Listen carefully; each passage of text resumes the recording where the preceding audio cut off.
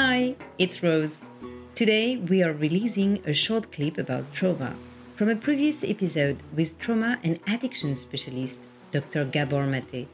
He tells how we heal an emotional wound and how we should behave with a loved one who suffers from an addiction linked to an unhealed trauma.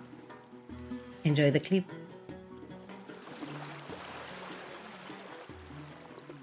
How did you learn how to heal your trauma? Can we say cure a trauma or? No, you can't say cure it because it's not a disease.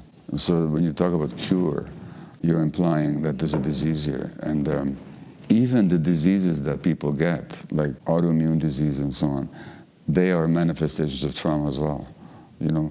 But trauma itself is a wound. You don't cure a wound, you heal it, you know. And given that the essence of trauma is that disconnection that I talked about, even healing, the word healing comes from the word whole in English, also in Hungarian. It's interesting enough. So the healing and wholeness, they're the same thing. So the question is, how do we become whole again? And that's recognizing how we became disconnected from ourselves, you know. So we confuse feelings with thoughts and opinions.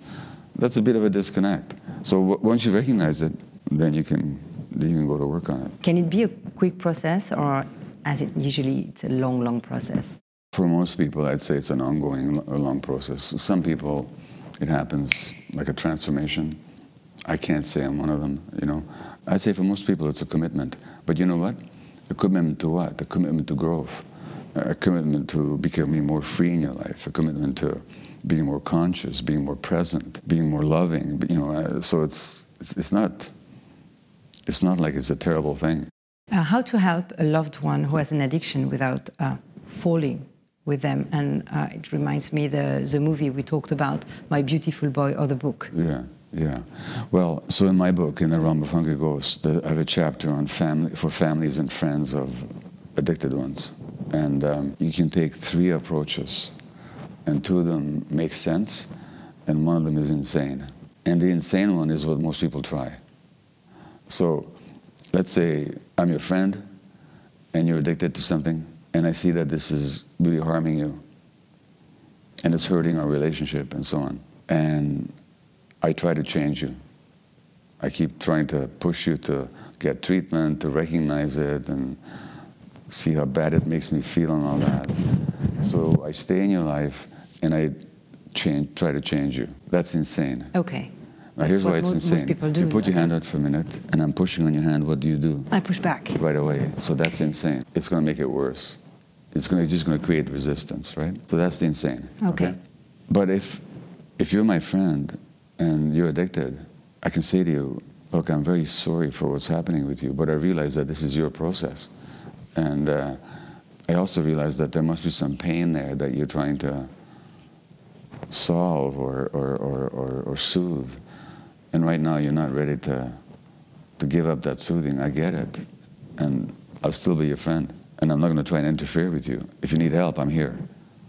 That's sane. Or I might say to you, what you're doing is too painful for me. I can't handle it. I can't be around it. I'm sorry. I love you very much. I really care for you. I'm not blaming you. I'm not criticizing you. I'm not judging you. I understand this is your process. You're not doing it to me. But for me, I can't handle it. I'm sorry. That's also sane. So there are 2 sane approaches and 1 insane, and most people keep going for the insane one. Exactly, yeah. Because it seems like more logic, but or more caring, but...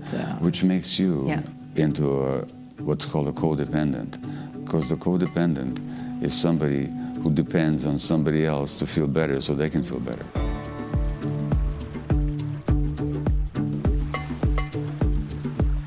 I hope you enjoyed this clip from an interview in Kaplankaya with Dr. Gabor Maté about healing and addiction. It's episode number 2 of the podcast if you want to listen to it in full. Next week, we'll release a full new episode. Until next time.